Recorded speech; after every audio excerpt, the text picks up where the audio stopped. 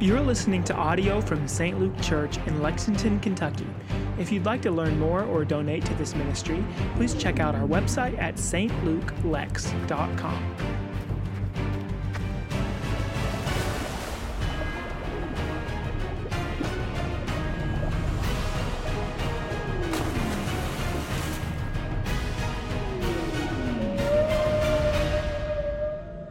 How's everybody? Okay, there we go. All right. Well, it is good to see you. I hope your kickoff to 4th of July festivities has been good. Or not. Okay. We should probably be doing a teaching series on Noah and the flood, but instead we went with Jonah and the whale. So let's read it together. We'll warm up here. It'll be okay. We're going to look at Jonah chapter 1. And for the next 4 weeks, we'll peel through the book of Jonah. So many good lessons there for each one of us. Here we go. Now the word of the Lord came to Jonah, the son of Amittai, saying, "Arise, go to Nineveh, that great city, and call out against it, for their evil has come up before me." But Jonah rose to flee to Tarshish from the presence of the Lord. He went down to Joppa and found a ship going to Tarshish. So he paid the fare and went down into it to go with them to Tarshish, away from the presence of the Lord. But the Lord hurled a great wind upon the sea, and there was a mighty tempest on the sea, so that the ship threatened to break up. Then the mariners were afraid, and each cried out to his God. And they hurled the cargo that was in the ship in the sea to lighten it for them. But Jonah had gone down into the inner part of the ship and had lain down and was fast asleep. So the captain came and said to him, "What do you mean, you sleeper? Arise, call out to your God. Perhaps the God will give a thought to us that we may not perish." You know, God has a strange way of working sometimes, doesn't he? A person who you would have never expected to befriend becomes a friend. God sends you to the least likely folks, and you thought they were a project, and then they become your brother or sister in Christ. Jesus says some tough things to us about this: to love our enemies, to pray for those who persecute us, and maybe the toughest of all, to be perfect, as your heavenly Father is perfect. Now, there's a tough one. Now, I had this happen to me some years ago. Whether you know it or not, I used to play hockey. Not always conducive to being a Christian, gotta be honest with you.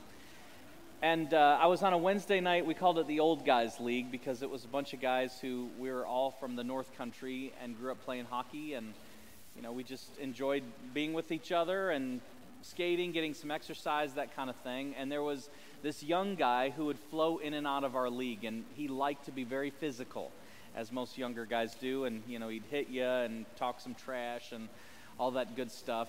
And we didn't really like him, I got to be honest. I didn't really like him at all, you know, had to work on that. And then he was gone, and we thought, oh, this is fantastic, until one night, on Wednesday night, I get to the locker room, and there he is sitting there, and it starts off with, "Oh, you. I can't wait." And I said, "Well, yeah, I don't like you much either." And that's kind of how it started. And the captain of our team put us on the same line together, and within, I don't know, a few months, we became good friends. It's interesting when your enemy becomes your mission field. Have you ever had that moment in your life? The least likely circumstance, the least likely kind of situation, and God works in a miraculous way. And in many ways, that's the story of Jonah. The people that he can't stand becomes his mission field.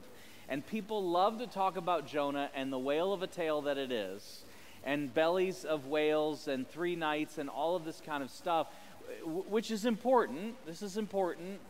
But perhaps even more important is the realization that we've all got this tale that we're called to live, and more often than not, we're reluctant to go and live it.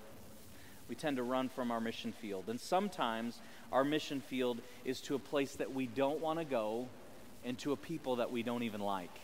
Have you ever been there? God ever called you to do something difficult or go to a place and you think, how about I just have a Bible study? I bet you've been there. Or if not, congratulations, it's coming soon. And the reason for that is actually really, really simple. Why didn't Jonah want to go to the mission field which God had called him? We tend to think that, Jonah was a rebel, or maybe he didn't love God enough. No, it's just he didn't love the Assyrians. And the Assyrians were a group of people that were brutal. If you do any reading in history about the Assyrian Empire, we are talking about some of the most brutal, barbaric folks. If you lived in a town of 1,000 people, they would bring an army of 100,000 to your doorstep. They would completely obliterate your town, and anybody who was left over, it was not a good scene. And so it's not surprising that Jonah wouldn't want to deal with these folks because they were so rotten. In fact, when they came to northern Israel the first time, around the year 850 BC, they didn't exactly take over the way that they had hoped to. And so they vowed to come back with a vengeance. And there was a king at the time known as King Jehu. And when the Assyrians returned, King Jehu knew exactly what kind of people the Assyrians were. So instead of fighting out a long, protracted military battle that ended in all kinds of bloodshed, essentially what he did was when the king showed up, he bowed down, gave him gold and silver, and said, "Hey, take part of our land. It'll be just fine."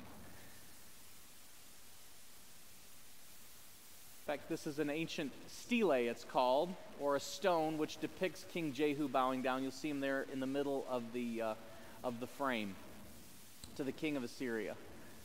And not long after him arose another king, King Jeroboam II. And so he figured out how to make friends with the Assyrians as well, and it made him and the kingdom of Israel, for that matter, very, very wealthy. It was a great time of economic prosperity, but in the process, he's giving away more and more land to this foreign group of invaders. And this is where we meet Jonah. Jonah arises in the context of all of this Assyrian mess. And he's got this obscure sort of beginning. In fact, we read about it in 2 Kings chapter 14. We know that the name Jonah means dove, a son of Amittai, having to do with truth. We know that he lived in the northern part of Israel around 786 to 747 BC. But we really don't know, what is he beyond that? He's called a prophet, but the book of Jonah never refers to him as a prophet. In many ways, he's a patriot. He's a guy who confronts the king and says, "Hey, here's the deal. These borders, this land, the land of Israel, it's a land that God gave to us. Why do you keep giving it away? What are you doing? Whose side are you really on? You've invested and gotten wealthy from it. But really the problem is this: our hearts are far from God." And so as he's confronting the kings and living in his homeland, I figure Jonah's a Lexingtonian kind of guy. He just wants to live at home and do his thing and take on the king. And all of a sudden, we read this passage from today, Jonah chapter 1 at verse 2. God says to Jonah, "Arise, go to Nineveh, that great city, and call out against it, for their evil has come up before me." Now, Nineveh was the capital city of the Assyrians. It was 5 times bigger than the city of Jerusalem. It was the center of political, economic, and military power.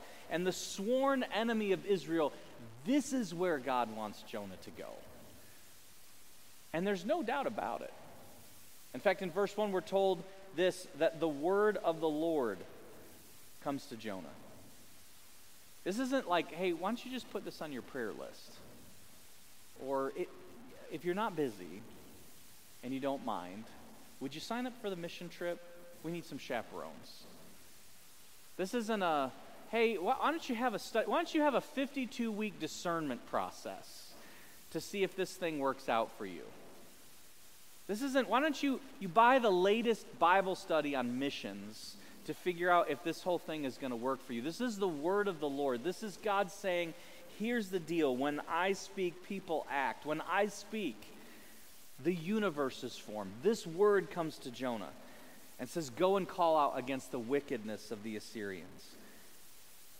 Now, I got to tell you, if I'm Jonah and God promises to bring destruction on my enemy, I might want to wait on that a little bit. Anybody with me? Thanks to a couple of you who are honest this morning. Yeah, in hockey, you don't want to see the other guy do well. You know, you want me to go to them, the Assyrians, the people who are taking over our land, who kill in a barbaric kind of way? Thanks a lot, God. Why does God do these kinds of things? I suppose that's part of the question. You know, and for us, when God calls us, will we go regardless of where or to whom? Maybe that's a deeper question. I mean, can't we just talk about it? Can we have a study group? We could meet for a while and talk about. I mean, I'll tell you, God, how about this? I will Venmo or PayPal some money. What if we do that? You know, my church has an online giving portal. I'm going to give to the mission fund. Let's do that. How about we do that instead? How about we talk about it for a while? I could pray and then contemplate. Maybe I'll go to a monastery and think about it for a while. Nobody wants to do this. Nobody wants to do this mission because the assumption is that there's no way God could be on the side of the Assyrians. And isn't that how it works? I mean, God's on our side, right? He can't be on their side. And God's got to be on Israel's side of anybody because these are his peeps, right? So why the Assyrians? Why would you take up sides with him? And this is part of our flawed understanding of the nature of God. I can tell you exactly how this works. Picture it now. 8.3 seconds left in the game, down by 2. What's everybody in the stadium doing? There's more prayer happening in there than on a Sunday morning in church. Are you with me? I mean, you want to see prayer, go to Rupp Arena when UK is down by 2 with 8.3 seconds left, and everybody's like, and they're cooking up deals with the Father, Son, and Spirit about, oh, if you just give them a win, because God, you're on our side, you can't be on their side, especially not the side of anybody whose team is named after a devil. I mean, come on. Are you with me? No way, God, can you be on their side. You're on our side. I think I'm meddling with a couple people this morning. No way. And yet, what do you do? What do you do, friends? If God says, hey, you know, those devil people, they're mine too. And that Leitner guy, oh, yeah, he's mine too. What do you do when that becomes your mission field? Everybody's like, I ain't going there. Yeah. So now you see Jonah's predicament. What do you do when your mission field is the coworker you can't stand, the classmate who's picked on you? What do you do when it's the neighbor you fought over property lines with? What do you do when your mission field is the person that you can't stand, in the place that you would be least likely to go? What are you going to do then? Were the Ninevites evil? Undoubtedly. Were they ruthless? You bet. It seems like a clear-cut case for fire and brimstone and God not being on the side of the Ninevites. If anybody's going to get smoked in the ancient world, it's got to be them. And yet the gospel confronts us in a powerful way in just 2 verses when we read this. For God so what? Loved. Oh, man. For God so loved everybody that he gave his one and only Son, that whoever believes in him should not perish but have eternal life. And God didn't send his Son into the world to condemn it, but to save it. You mean those people? Them too. Now here's the struggle. When God calls us to that kind of mission field, to those kind of people, to the very places and people that we don't want to be with, what is our human tendency? I'll give you a hint. 1 word, 3 letters. Run. Ever done it? Yeah, I ain't doing that. We run. I don't run, but I can be a professional runner in the spiritual world. Anybody else? And that's exactly what Jonah does. He heads down to Joppa, which is a seaport.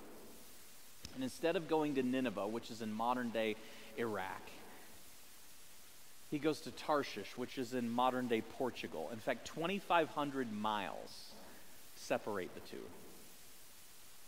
I ain't going to those people. And the beauty of the scripture is, as the sea is getting crazy, Jonah is down in the bottom of the boat sleeping. I don't want anything to do with that mission. I'm completely tuned out. Have you ever run in the opposite direction? And maybe the bigger question we've got to ask is, how did that work for you? See, again, it's our misunderstanding about the nature of God. Do you really think that you can run from God? Think there's ever a moment where he goes, oh, where'd the kids go? They're tricky. I can't find them. Of course not. I mean, we used to play hide and seek with our kids.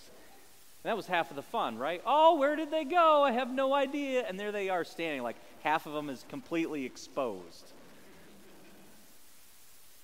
In fact, the psalmist captures this beautifully in Psalm 139 when we read, "Where can I go from your spirit? Where can I flee from your presence? If I go up to the heavens, you're there. If I make my bed in the depths, you're there. If I rise on the wings of the dawn, if I settle on the far side of the sea, even there, your hand will guide me."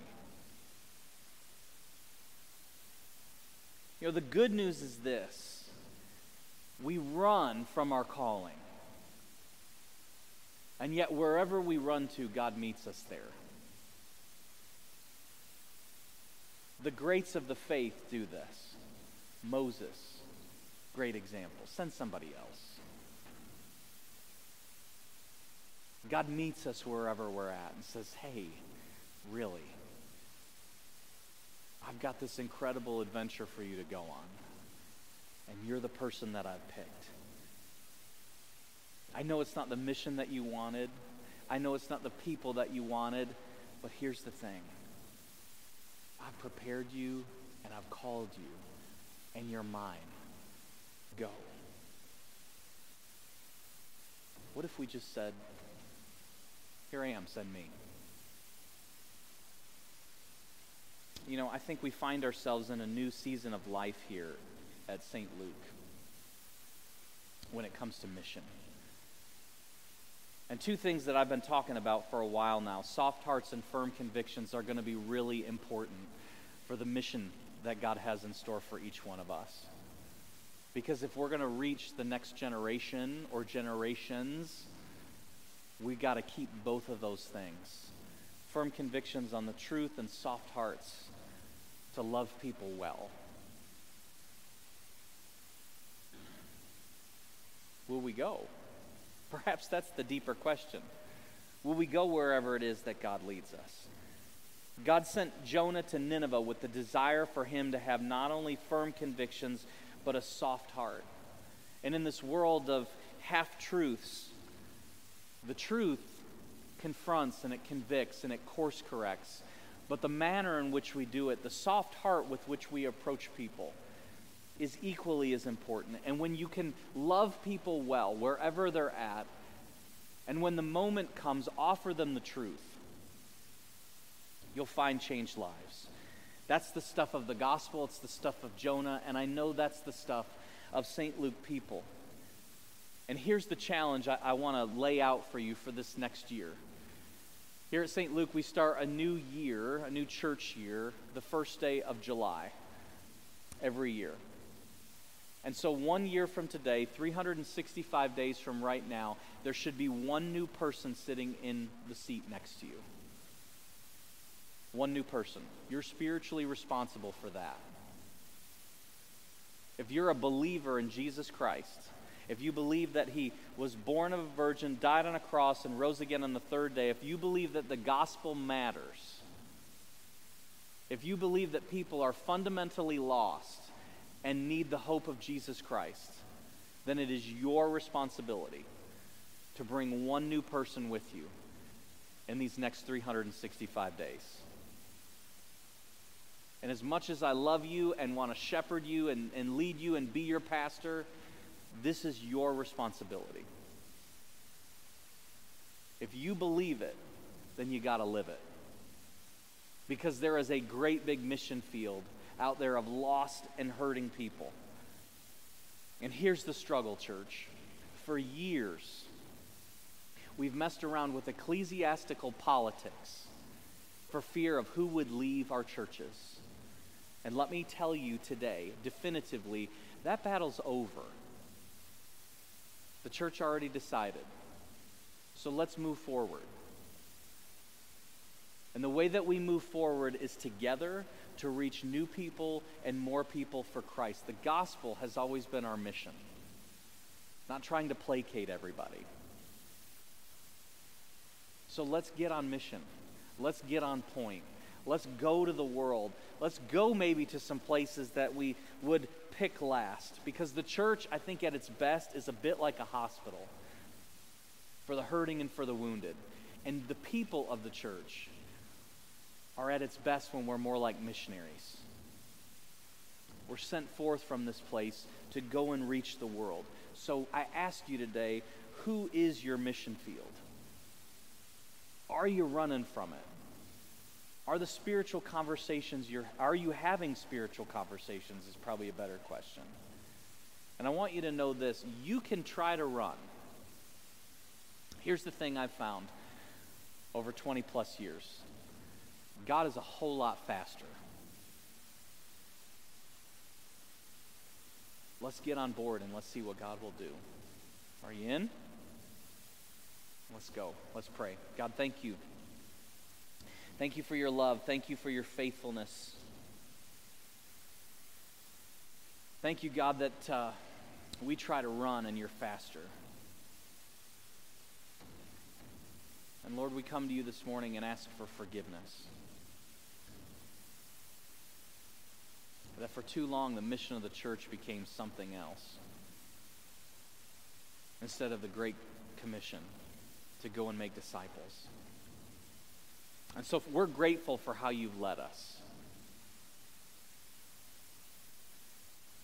And we're grateful that the battleground for truth has been decided.